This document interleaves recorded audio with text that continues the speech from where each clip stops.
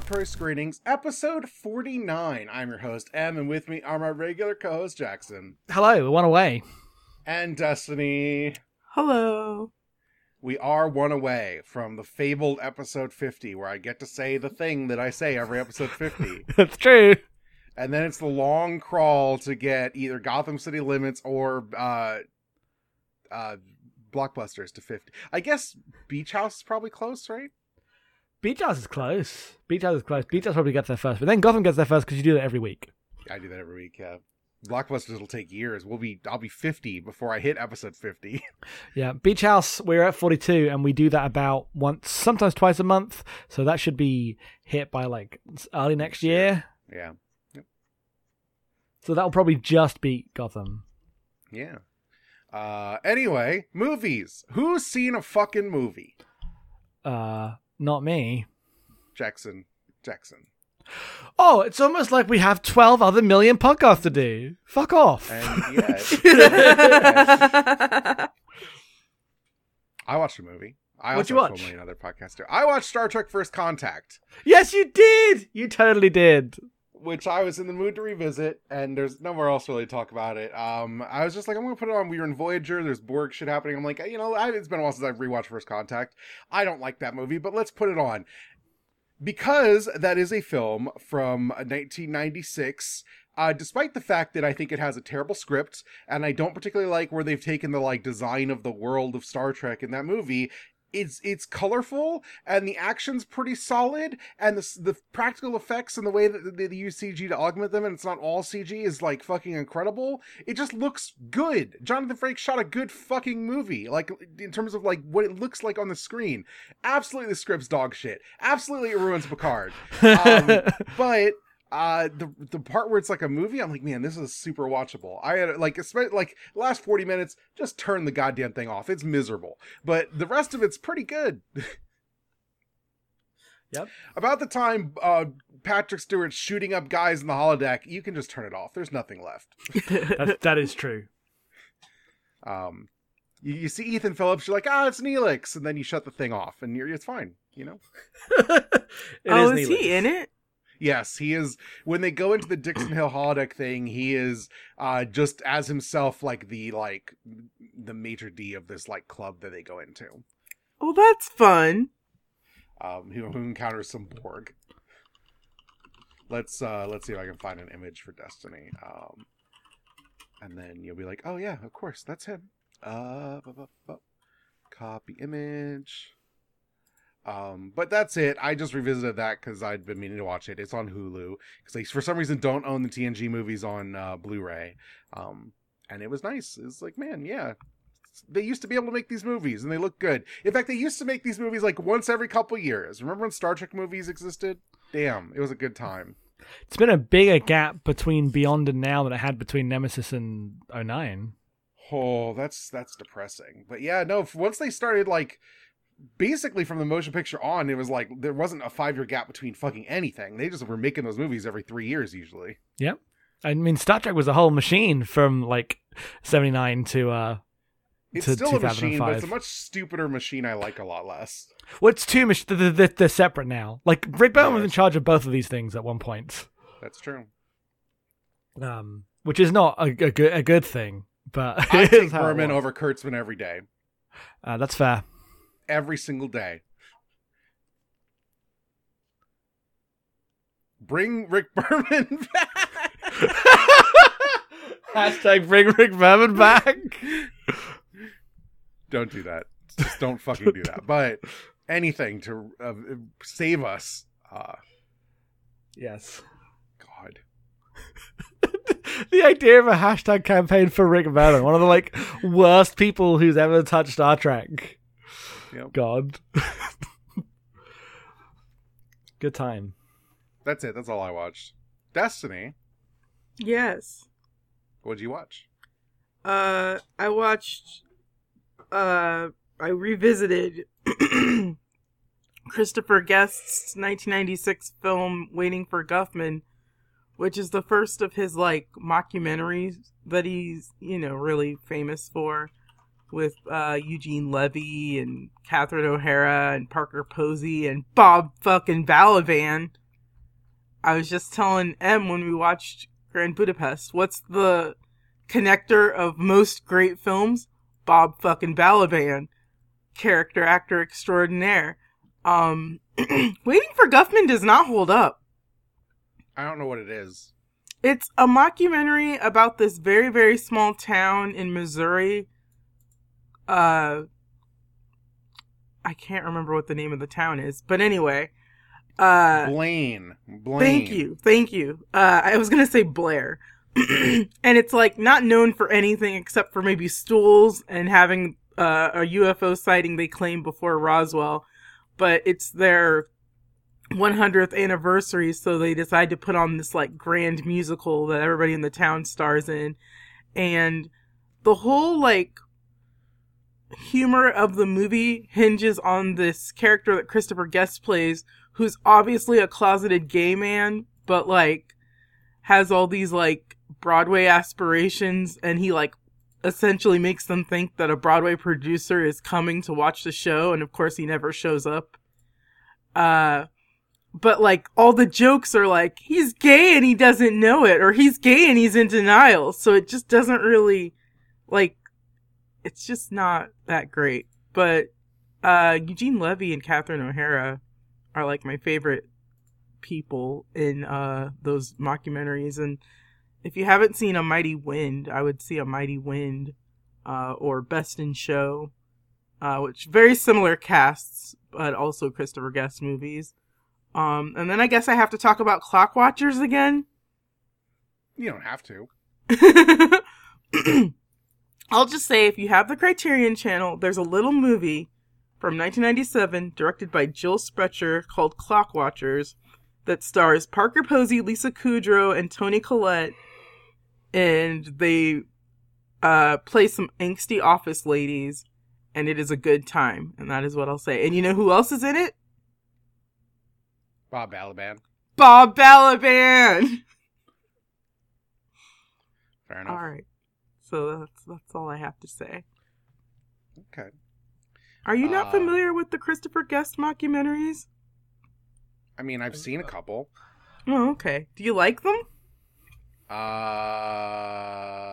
Let me see which ones I've seen. And I feel like I've enjoyed what I've seen, but I'm not like, let's see. Let me look at this real quick. I saw For Your Consideration as a teenager and thought it was okay. I always forget that he didn't actually direct Spinal Tap. I've seen Best in Show. I really liked Best in Show. I've seen Spinal Tap, I guess. Yeah, he didn't do that one. And that's it. That's the ones. Okay. Yeah, for some reason I assumed Spinal Tap was like totally him. But no, just writer and actor. So. Yeah, no, I just have missed most of these.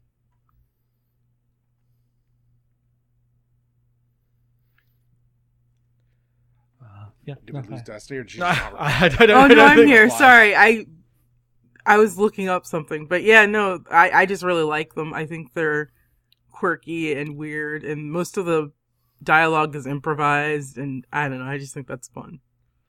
Okay.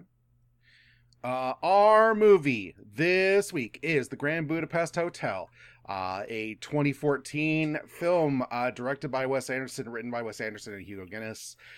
It stars Bob Balaban, Ralph Fiennes, F. Murray Abraham, Adrian Brody, Willem Dafoe, Jeff Goldblum, Harvey Keitel, Jude Law, Bill Murray, Edward Norton, Saoirse Ronan, Jason Schwartzman, Léa Seydoux, Tilda Swinton, Tom Wilkinson, Owen Wilson, Tony Revolori, who, as far as I know, was like, this was his big breakout thing. So, you know. Yeah, it was. Then he's like he's in Spider-Man: No Way Home. Far From Home. Yeah, he's Flash. He's Flash in the Spider-Man movie. He's pretty good. Great. Okay. I only saw that first one, and I barely remember him. So I mean, like the movie's kid in that, right? Yeah, he's like a rich tech guy now, which is like a good direction for that character. Terrible movie. He's fine in it. You know, not given much to do in the Marvel world when you get sucked up into that. Fair enough. The world's only 25-year-old high schooler. Right. We can't get sidetracked into that bullshit. I forgot. Did not realize you weren't joking when you said Bob Balaban for a second there. Bob Balaban's in this movie, yeah. I know. Yes, not top billing, but for Destiny. Anyway, Jackson, what the fuck's this movie about? The Grand Budapest Hotel is a movie about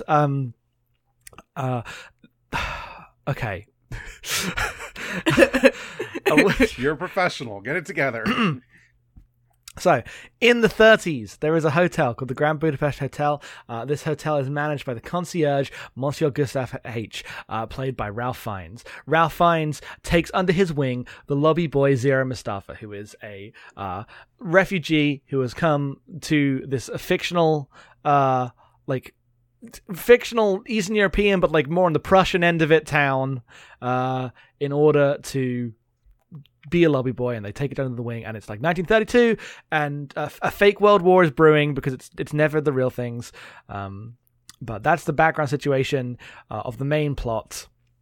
This plot is being told by Zero as an old man to Jude Law, who is an author, writing the story down and selling it later.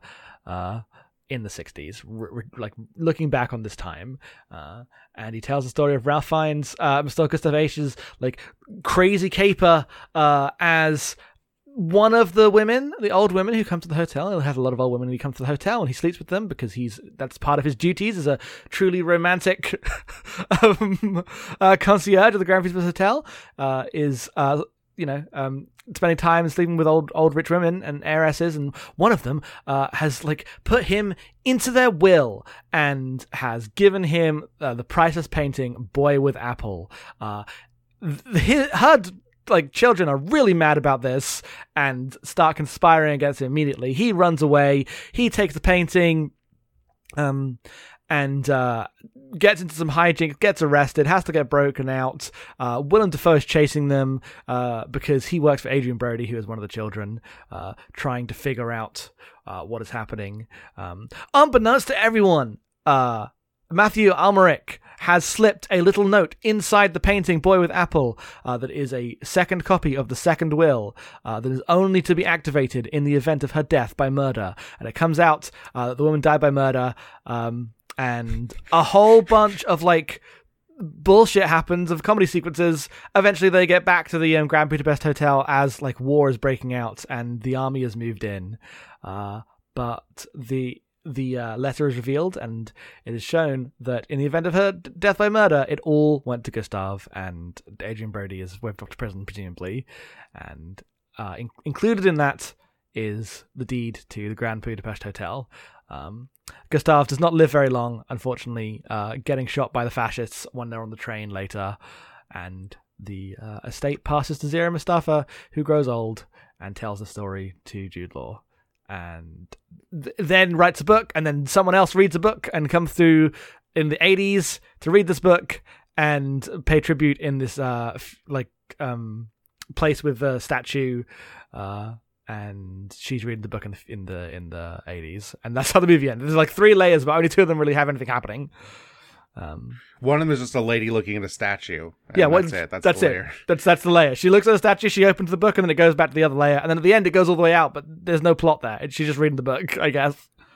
Yep. That's me. That's me watching this movie, interacting with media. Is just this girl looking at a statue, oh yeah, I guess. Yeah. This is the thing I'm reading. That's the main plot. There's a subplot about Zira getting married to Agatha, who's the other main character, who is just his love interest, and they get married, and she helps out with all the hijinks, and then dies tragically. And this epilogue, leaving Zira alone to tell this story to Jude Law in the 60s, aging 50 years in only 30. Yeah, well, what are you gonna do? What are you gonna do? Sometimes you just grow up to be F. Murray Abraham, and that just happens to people. Or if you're Jude Law, you turn into Tom Wilkinson. That one is more believable to me, but fair enough. But yeah, that's kind of what happens. It's also 2014 might be on the border of when you could consider Jude Law the young version of anybody, but that's definitely a cultural moment that I think is past. Definitely. Mm-hmm.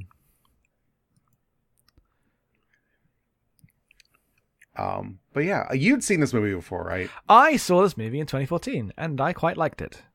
Okay. I missed it because I think I speak for everyone here when none of us liked Moonrise Kingdom. And so when this came out, I was like, maybe it's fine. This was also, 2014 was maybe the most burnt out on movies I've ever been as a human being. So You watched The World's End and then you were like, that's it, no more movies. That's not what happened. I didn't watch The World's End until way later. No, The World's End you watched in 2013, it was the last movie that I remember you writing about. Oh, really? Yes. Okay. I remember this. It wasn't an arbitrary breaking point, but it was how it went down. Yeah, I was about to say, I was working on, my memory is working on Godzilla and Hitchcock stuff when I stopped writing about movies, but yes. Yeah, yes, you were doing that as well. Mm-hmm. I thought Moonrise Kingdom was just okay. I did not like it. Yeah, I was not a fan. I don't remember it very well. I guess I'd have to go back and revisit it, but it did put me off seeing everything he's done after Moonrise Kingdom, which is weird because I was a huge fan.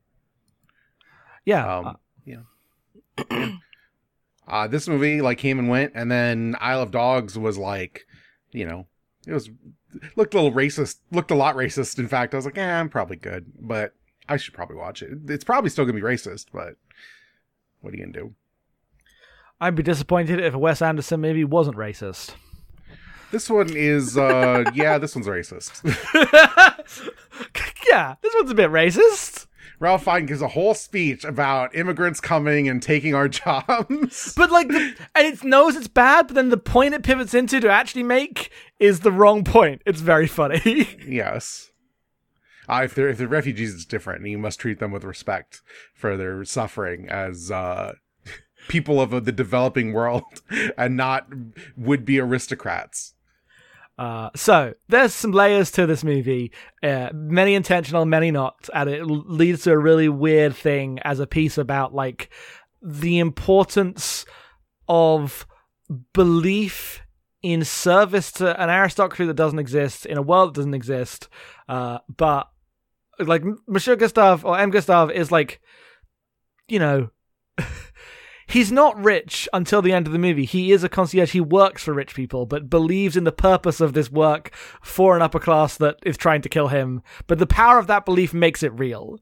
Maybe if we believe hard enough, we can make the dream of the old ways, the old culture, a real thing, even if in this one hotel.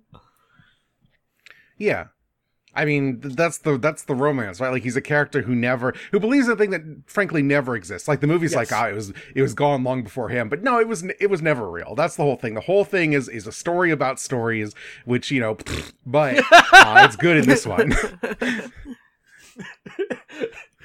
That's me writing my, dissertation or something.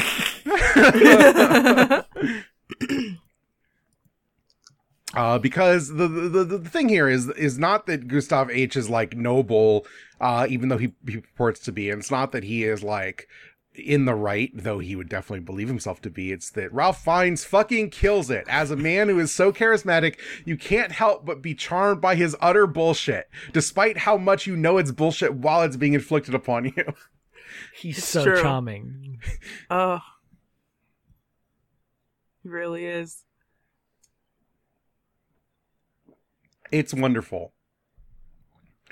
Yes, the part where he's just hyper competent, but also a bumbler, but in ways that only make him more endearing, and the ways in which characters he's a womanizer who all of the men are threatened by because they find him foppish, right? That's yes. the thing. That's the appeal. It's wonderful. It's such a great because Ralph Fiennes has been pigeonholed in the Voldemort hole for over a decade now. It's so nice to see him do anything else. I hate to get pigeonholed in the Voldemort hole.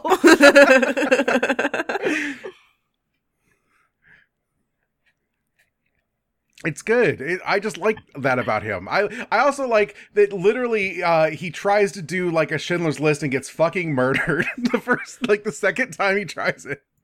He's I will protect these immigrants from the effects of fascism. Shot, dead, goodbye. Goodbye, owned.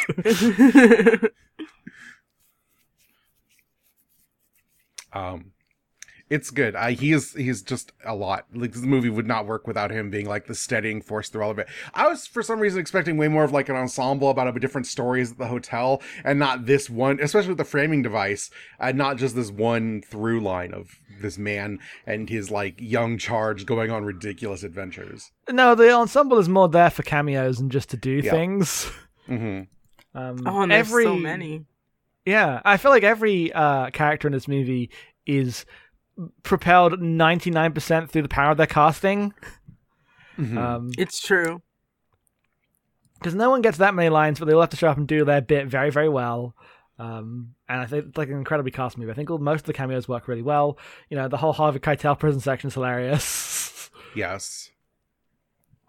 Willem Dafoe's entire character is just standing around looking like Willem Dafoe, and it works. It does work. Look, that he is so good in that. Just a menacing, like, goblin of a man. Just like, you know, we're gonna accentuate the like dark like circles around his eyes, and he's just gonna glower at people and throw a cat out the window, and it works. It's fucking great. He does throw that cat out the window. Yep. It's wonderful. Adrian Brody, like, you know, this ridiculous, like, he ends up he's not like a military guy, but just ends up by being evil, being like the fake Nazi leader in this movie. Like, he just drives up in his fucking fancy car with an armband, and everyone accepts that he must be in charge. It's so funny. There's a bit early on where like his main introduction is just kind of just like yelling slurs at Ralph Fiennes for being too fucking gay. And it's hilarious. I think that stuff is mostly well handled. Yes. Yeah, all that stuff is a delight. And it's weird because like I think the Wes Anderson players, like the Bill Murray and Jason Schwartzman stuff, like showing up in this as just glorified cameos, really buoys the rest of it by like not making them like Bill Murray's in this movie, says about 3 lines, he's in it for about 5 minutes, and that's it. That's all you need. You don't need more than that. More than that would spoil the soup. Get out. Yep. And I think that stuff really works. Tilda Swinton in this is ridiculous. Did you see that they were originally going to get Angela Lansbury and she had like a scheduling conflict? I did. That's really funny. I didn't know that. That's so good. We deserve this. I mean, Tilda was great, but it would have been really wonderful to see Angela Lansbury. Yes. God, that would have been so fucking funny. Yes. Was Anderson on set like, all right, Ralph Fiennes, could you please make out with Angela Lansbury? Yeah, we see older women in a lot of compromising positions in the very beginning of this movie, and I would have loved to see Angela Lansbury in the nude. Dude, Angela Lansbury. Wes Anderson dares. Yeah, it's great. Harvey Keitel just hanging out shirtless, covered in ridiculous tattoos. Oh, it's so good. He's so good. He's very funny in this movie. Yeah. It's oh, go ahead. Oh, I was just going to say the whole prison escape might be my favorite. I don't know. It reminded me a lot of M. Mm-hmm. When they're hiding out in the bank. Mm-hmm. I think my favorite stuff is the stuff with Willem Dafoe and him tracking down Jeff Goldblum in the museum. There's just like this like abstract space of lines of suits of armor. As he's being like menaced by the approaching footfalls of Willem Dafoe's character, and then he takes off his shoes, and the next thing you see him, he just like comes out of the gloom to grab his hand and murder him. It's incredible. It's so good. Yeah, that whole bit's amazing. And then the like stop motion snow chase that they have with him while they go down the winter sports like slaloms and ski jump and whatever. The bit where the Willem Dafoe's about to kill Ralph Fiennes, and it's like, and he starts quoting like his poetry as he often does. Zero just like yeets him off the cliff, and he's like, "Oh, holy shit, you got him!" It's so good. It's one of the funniest punchlines in the whole movie. It really is. Like, dude, yeah. The thing that I really like about this movie is I feel like it shows that Wes Anderson is not very smart. And not only is he not very smart, but he is not interested in being smart, which is a thing that I think is like, because his aesthetic interests are about these like very what am I saying? Just that they are signifiers of, you know, Western class, right? He loves Europe. He loves fancy things. He loves the aristocracy. He loves like looking back at childhood through wondrous eyes. It is the things that like high culture latches onto. He likes aesthetic text treatments as chapter titles. But I think that watching this movie, I was like, oh no, this is just like, he likes when a guy falls off a thing. He likes when the people say their name is Flingenburger. He likes when like everyone punches each other. It is like really good about just the more like elemental low side of it, and then it doesn't feel like a pretentious movie, is I guess what I'm saying, in a way that I feel like Wes Anderson's a very, you know, his whole reputation is a pretentious person. I understand where that comes from. Look at him. But I think that there, like, this movie shows that, like, I bet there's a way to engage, you know, there's a way to engage with the work on a far more, you know, honest level. Because I think talking about, this is like a really, you know, layered breakdown of the relationship between his work and the changing times in the culture. And I'm like, I mean, it's also a movie where he throws a guy off a cliff and goes, ha ha!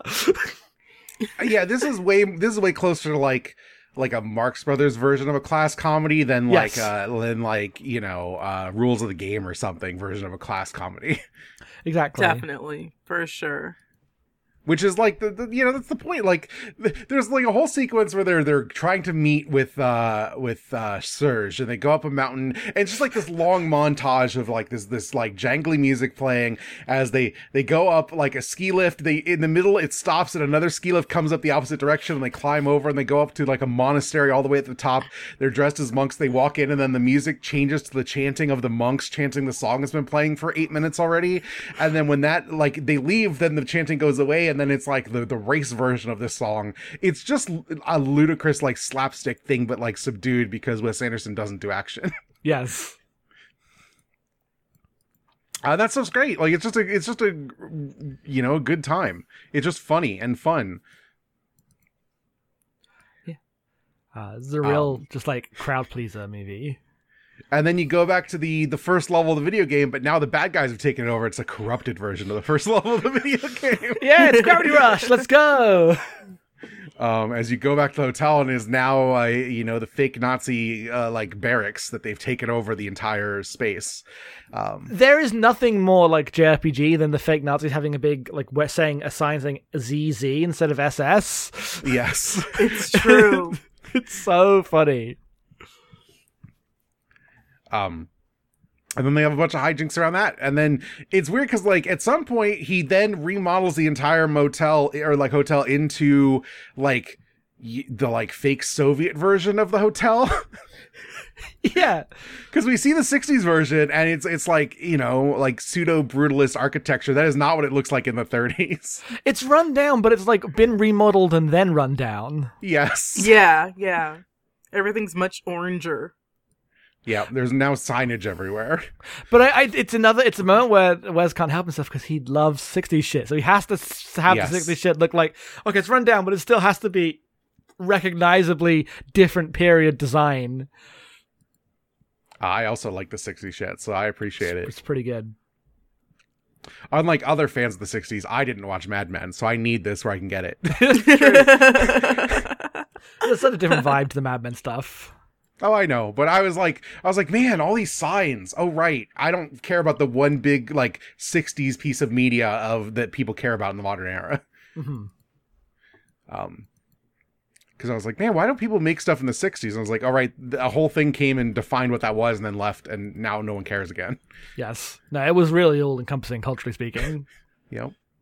Remember that wave of television shows, like the airline one or whatever, that were all trying to be the new Mad Men? God, the airline one! Yes! I'd almost forgotten. Did a single one of those take off? I don't think so. I don't think so. The thing I like about this movie being this way, though, is that it kind of like bumbles across a problem. Like I had a podcast. It's now done because we finished it, called "And Then an Airplane," which was about watching Studio Ghibli movies, and we had a rocky time, especially with the films of Hayao Miyazaki, who I know most people like. I have a lot of problems with. You can listen to this podcast, but specifically, he loves to like embrace a sort of like idea of adventuring heroes who are well-intentioned and charming, making their way through a world that has changed and moved on to something fascist and evil, but not in any way that's like super threatening other than to the narrative, but like aesthetically pleasing also. And this movie is just a Miyazaki movie, but about a middle-aged man. Like, it's just The Cat Returns, but the cat is Ray Fiennes. In The Wind Rises, it's like 20-minute sequence of his wife dying of anime disease. This happens in this in a line.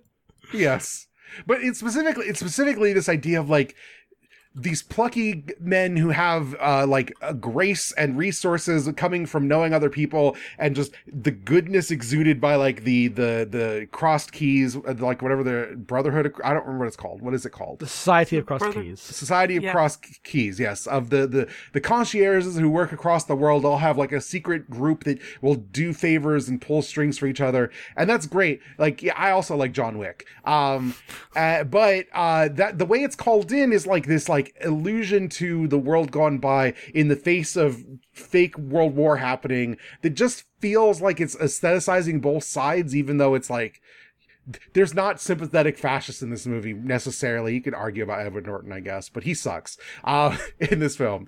But it still is embracing that as like a cool thing to like live in and sit with in a way that's like, the man just head empty about it.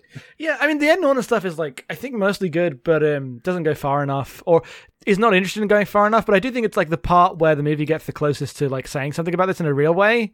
In the reason, right, that they are able to not get murdered in the start of the movie is because Gustav has had like, you know, contact with Anon's family, is like known to them as a family friend.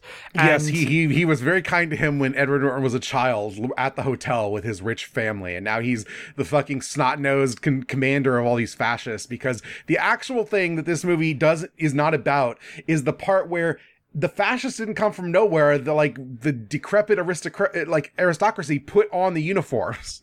Right. There's no. That's the thing, is that the movie is very earnest about the fact that Ralph Fiennes in this movie is this a genuine beacon of something. Like it was never there, but he did make it real in his own way. But he's serving these people. And not only is he serving these people, he's only not murdered by them because he has served them on an individual level. His only currency is this individual nicety that he has with the people who know him. Second, he's faceless to them. He is murdered because they're fascists, because that's what happens. Yeah. And that is in the movie. So like, there has to be intention on some level, because it is how it goes. But it doesn't like dig into that in the way you would really want. Yeah. Which is like, you know, I'm not asking for that, but right, it is funny to watch it walk up to this line that, like, many movies have walked out this line and fallen over in this exact way. Wes Anderson is not immune. He just doesn't care or notice, I think. I mean, he's also not sitting here being like, Grand Budapest Hotel is a metaphor for the Iraq War. Right. So I'm willing to excuse him in the way I will not, Hayao Miyazaki. I mean, Hayao Miyazaki literally comes up to the microphone and goes, if you think about it, the World War II Imperial bomber planes are like my movies, and the reasons they're bad are only the reasons my movies are bad because of corporations, not fascism. Fascism is a metaphor for me. Fuck you. That's what Miyazaki says. It's worth it to make planes that drop bombs made with slave labor and anime that eats lives and is part of a Disney marketing machine, as long as it fulfills someone's childhood dream. We can't just pivot into Wind Rises top. Jesus Christ. I could, that was the thing. Drop of a hat, yeah. And luckily this movie doesn't really do that, because it is far more concerned with being very funny and just doing some bullshit. It's just a comedy. Oh, here's one. Em didn't notice this. Em didn't believe me when I said this, and I had to look it up and make sure I wasn't making it up. This isn't true. I looked it up, and it seems like it might not be true. I think is it not this true? Is a rumor. It's not true. Is this not okay? Okay, this might not be him. It's not him. Is it just another random guy? Yes. Okay. So I was wrong. Yes. Okay, I'll have to. Okay, well, well. What about? They're in the bit where all the guys are leaning out of the rooms with their guns. There's one guy who in 2014 thought was George Clooney. It's not George Clooney. I guarantee you, it is not George Clooney. I didn't see him.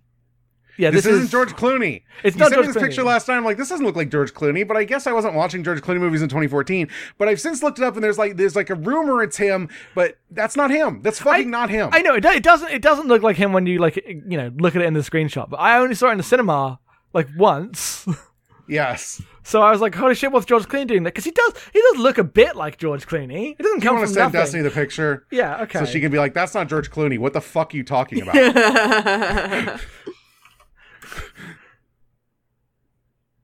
Okay, having a look. That's not That's- George Clooney that's at all. Jean Dujardin. Okay, well, I thought it was George Clooney at the time. Because I not. saw him for 2 seconds. No, this guy doesn't have. He's handsome, but he's not as handsome as Mr. Clooney. Oh, even that might be a rumor, actually, looking at this. Yeah, he's not. I don't he's think it's not him. credited. I think it's just some dude. I think it's just a dude. It's just a random guy. Just a random guy. Well, there we go.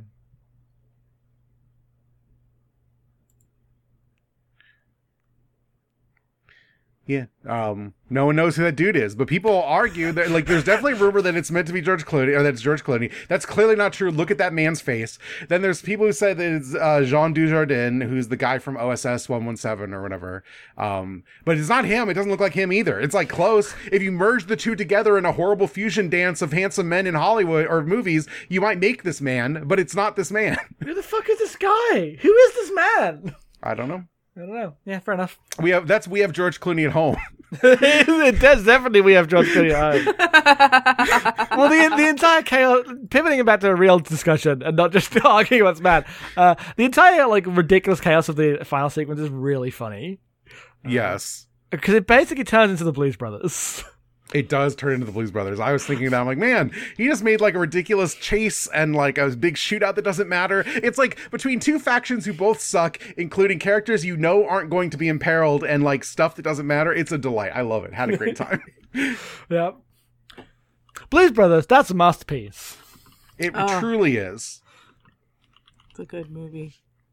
We should watch that for this. I mean, I we've don't got know nothing what to we would say say. about it. Other than, damn, Blues Brothers. The Blues Brothers. I would have stuff about race to say, I think. Okay. Just think? off the tip of my head, yes. But Well, I'll put it on the docket. We might come around to it. We're on a mission But, from God. We're on a mission from God. what's your favorite, like, little Wes Anderson aesthetic thing? Do you have a favorite thing that he does? Oh, I actually just want to complain a bit about Wes Anderson. This movie would be better if it had more than 2 camera shots. There's one shot following Willem Dafoe where it's suddenly handheld, and it's like, oh shit, they've done something different for a second. I think Wes Anderson's aesthetic is like totally. I don't like. You know, he's got it. He embraces it. He likes it. That's fine. I'm not here to say that he needs to like break it entirely, but I think that his like square on framing and the way he like depicts spaces would work better if sometimes the camera did anything else. It like becomes numbing at some point to watch a movie that is always this. And especially with like the way they switch between time periods, because not only is it different aspect ratios, it's different lenses, it's different lighting Yes. setups. The lighting of the 60s is so different, and it's such a beautiful, warm 60s lighting, but the shots are the same. the Yeah. angles are the same, the framing is the same, but all the like other things are different. It's the only thing you can't change. It's very strange. Yeah. The 60s one is like this beautiful, like wide anamorphic lens that like looks incredible. Everything's lit with like really like fluorescent lighting and it's much starker. And like, that's the one that I'm like, man, this looks incredible. That's the one that I'm like, I want a whole movie just looking at this. Yes. The bit where Zero and what's his face, Jude Law, are just hanging out in the bathtubs and looking around. And he's like, "This is great." And he's like, "No, it looks like shit compared to how it used to, but like it does have its charm. I'll admit. Incredible, love it. It's so good." Yes. But the main part of the film being shot in like, you know, Academy ratio and stuff. That stuff's good. I love when someone messes with an aspect ratio. I'm a fan. Yeah. Yeah, it's like a nice looking movie. I just wish it did a little more to like distinguish itself, because yeah, it just gets a little too samey. Like there's the bit where the funiculars are going up and down, like the way that's shot. I'm like, you're just shooting these for the trailer and it works and I like it, but like there's 800 of these shots. It's not special now. There's one shot where it turns into the video game Prince of Persia. Well, which one is this? Where Zero's on the roof talking to Agatha, and he runs out of frame left, and then he's on the back as a shadow, and he jumps over a little gap, and it's the most like, this is a rotoscoped video game jumping animation I've seen in my life.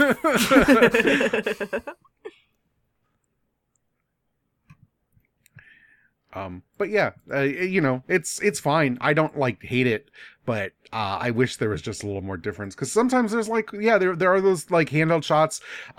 There's a great shot that is like very Wes Anderson of the lamp descending in the prison that like goes through the floor. Eat that shit up. I love that. Yes.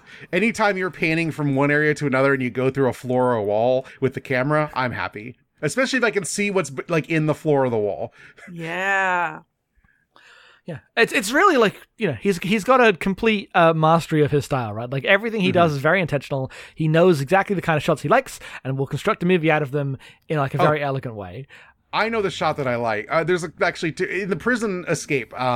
There's a bit where it's like empty hall, and it pans to the right to the dumbwaiter coming down, and then Gustav gets out, and then it pans back to like the empty door, and all of the prison guys who are escaping with him are standing there. It's like just such like a small, like the camera moves like 3 feet to reveal that they've been waiting, like everything's timed perfectly, and then the montage of ridiculous, like it's the shadows cast over the wall of them jumping over all the sleeping guards, and then like panning to them like hopping from like nightstand to nightstand because the bunks are all stacked next to each other. It's very good. Yeah. Oh, But- it's my favorite. But yeah, like he's like clearly, you know, at this point in his career, very confident and exact about the shots he's doing and what he's looking like. But I like Rushmore's a better looking movie than this. Yes. And I miss some of the roughness from there. Yeah. Is there anything else? I don't think so. Okay. We have questions. If you'd like to send in questions, you can send them to abnormalmappingpodcast@gmail.com. They can be about the movie we're covering any given week or any movie. I like general movie questions. We don't get enough of them. I mean, there's never enough. I recognize this, but we only got like a couple this week. So, you know, please step up your email game. I say having a reminder on my phone to email another podcast as soon as I'm done with this. Oh, So, right. you We know, both I need to do understand. Yes. Anyway. Alex writes in, every time I watch a Wes Anderson movie, I can remember that he's really good with the camera. I remember a little, when this came out and everyone thought it was very twee, and it is twee, but like enjoyable about it. Because it's that thin veneer of twee on top of World War II movie having the background. Ralph Fiennes is great. Just a huge asshole, but very charismatic about it. Questions. If you were called to perform a favor, what improbable task would you be performing and who would you get to take over? I don't know if I can answer the second part of that. Oh, what would I But be what doing? is the like magical plot convenient thing you could do for someone? Ooh, I don't know. I mean, the answer is my lobby boy would be taking over, because that's it's always the lobby boy. Yeah. Ooh, what would I be doing? I don't have any skills. Editing's a podcast. I don't know. Take over. I would be giving a speech for someone. I think that's mine. Yeah, that's pretty good. I feel like I would just you be need a teaching. eulogy, a congratulations, wedding vows. I'm not going to write it for you. I can't do that, but I'll go up and orate it for you.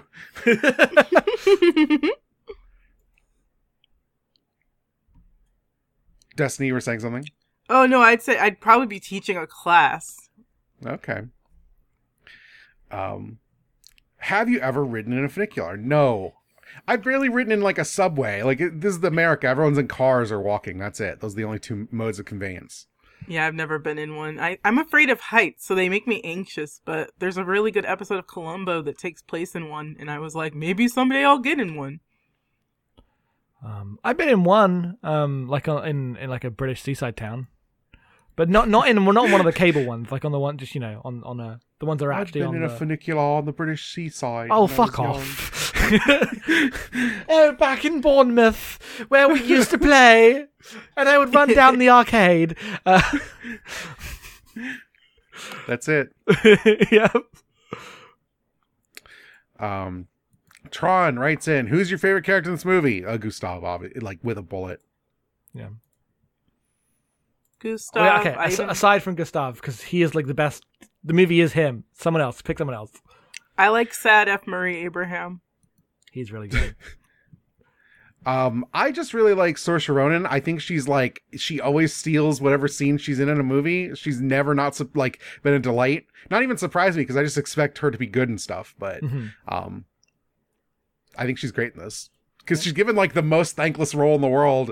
Just a nice girl with a birthmark who is meant to be like nice, like good and like appealing, but in a very non-threatening way. Yeah, it's because of her purity. Yeah. I like Sir Jax. I like to see Matthew Elmerick in anything. He's going to be in Wes Anderson's next movie we discovered last night. Much to our delight. That'd be a great time. Rescue this man from 800 French movies and that Bond movie where he was a villain that sucked, but not because of him, just because Quantum of Solace is a bad movie. Yes. Yeah, we were both looking around. We're like, oh, we never see him in anything. What does he do? Apparently, like 6 French movies a year is what he does. Well, you said, can you rescue this man from obscurity? And I said, it's not obscurity, it's France.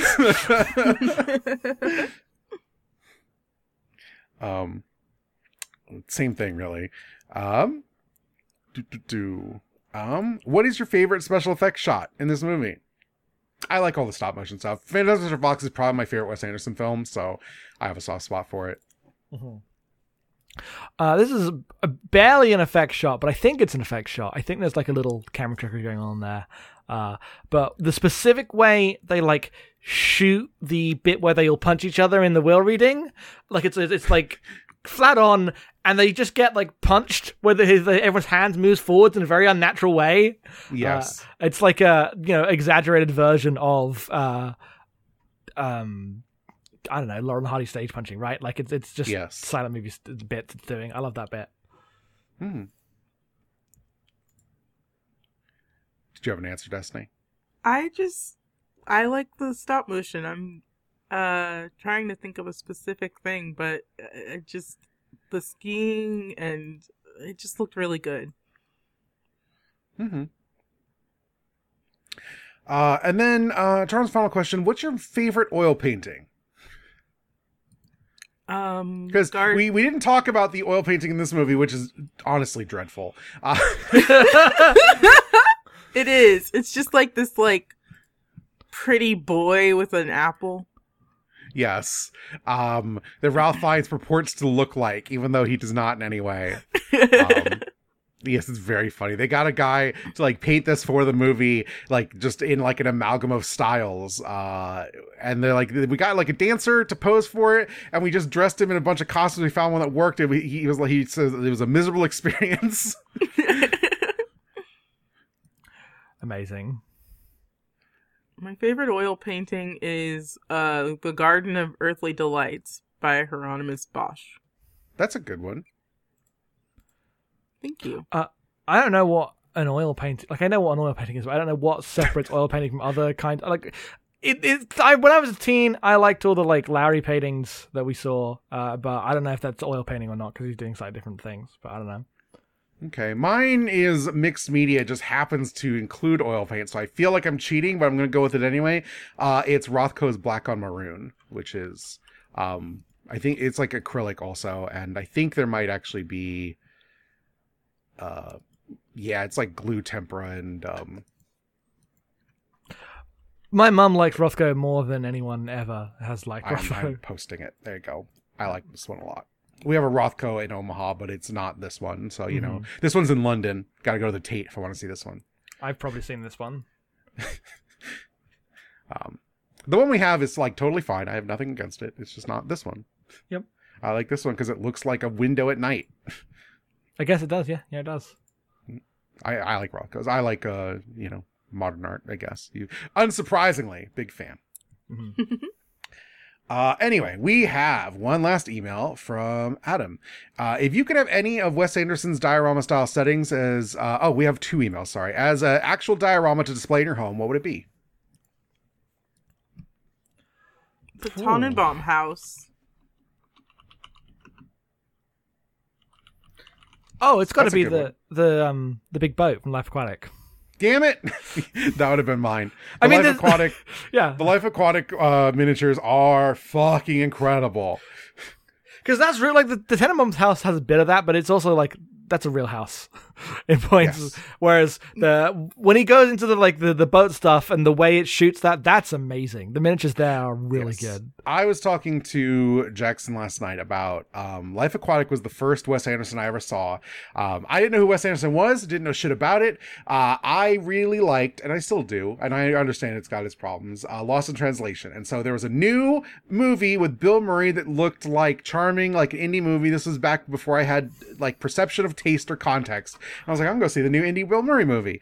And was like, I was kind of put off by it, but I have great fondness for the experience of being put off by this movie because I like it a lot now. But you know, that era, I just go see things Bill Murray is in. Broken Flowers also was my first Jarmusch movie for the same reason. I was like, oh, it's another sad Bill Murray movie.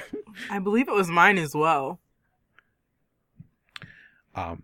Yeah. Anyway, yeah, that's my answer. And then our actual final email is from Eric. Grand Budapest Hotel is one of the movies that really got me into film. Randomly picked it up in theaters. As someone who was just watching blockbusters, it really blew my mind. I did try to recreate this high by watching other Wes Anderson films, but even if I like some of them, none of his movies see quite done it in the same way for me. Is there a director whose first film you saw completely blew you away, but then nothing else really did it for you? I have a genuine, actual answer here. Is it Chris Nolan? It is Chris Nolan. Oh, because Memento is a movie that like got me into movies, and I have varying feelings about his other films. I mostly dislike. I really like Interstellar. I'm one of the only people on Earth who just likes Interstellar. I think it's very funny. But oh goodness, my watch went off. It thought I was talking to Siri. That's rude. I need to know do not disturb that while we're recording. Anyway, God, what was I saying? I like Interstellar. I like Dunkirk, asterisk, for the part where they use prison labor, and that sucks. I didn't see Tenet. You saw Tenet. Tenet seemed bad. Tenet's a bad fucking movie. But I didn't like the Batmans. I don't give a shit about the Prestige. It was fine, but like whatever. I really didn't like Inception. I thought Inception was dreadful. Yeah, it's Nolan. This barely counts. Okay. Because he's directed 3 movies. Okay. But one of them was The Bourne Legacy, and that's a terrible movie. Mm-hmm. And then I saw this one in cinema. I saw Duplicity in cinemas, which I remember not liking. Maybe that one's actually good. I don't know. But then fucking Michael Clayton, one of the best movies of all time. I guess I didn't see it first, but that's a great movie. God, I think I've seen Duplicity. I saw it in the cinema, so maybe it would totally be fine, but I didn't like it in 2009. No, I'm not here to talk shit. I don't remember. I'm like, I saw this movie. I don't remember a fucking thing about it. In terms of what I like saw, I guess Wes Anderson's probably my closest, but not as Michael extreme. Clayton, however, is maybe the single most abnormal mapping core film that exists. It's so good. It's so fucking good. Oh I might my have god! to sit Destiny down and watch Michael Clayton. I have the Blu-ray over here. Yeah, I've I never like, seen it. I love the way that I'm like annoyed by that one. It took me like a decade to watch it. I don't even think Destiny's gonna like Michael Clayton. It's just very you and me. It's so you and me. It's the most you and me movie. Destiny didn't like Tinker Tailor Soldier Spy, and Michael Clayton's not dissimilar. You? Yeah, I know. I just was a little slow for me. That's all. I'll It insists upon revisit. itself. Well, I'm hopefully going to rewatch that in the next couple of years when I read it, and maybe I'll be like, oh, the book was way better, as I can see myself. Because that's what I think about it. Spider came from the cold. The book's way better. Mm-hmm. Okay. For my answer, we were just talking about him, and then I was like, was that the first film I saw by Jim Jarmusch? And I realized, no, the first Jim Jarmusch movie I saw was Stranger Than Paradise. I fucking loved it. And then everything else I've watched, and it's not everything of his, but I just can't get into them. Like, I really, really liked, which one was it? Coffee and Cigarette? No. Only Lovers Left Alive. I really like that one. But everything else, I'm just like, it's just a bit too slow. Just hasn't grabbed me.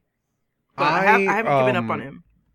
I am like about 50-50 on Jarmusch movies I like versus ones I don't, but I couldn't tell you what determines that because the reasons I like some and the reasons I dislike others are literally the same reasons. But there are movies of his that I absolutely love. Once we watch our next film, teaser for what I'm about to announce, I guess, we can finally watch Ghost Dog because we've been slowly building to being able to watch Ghost Dog because you'll see the things that inspired Ghost Dog. We're not doing Ghost Dog, but I really liked God, what's it called?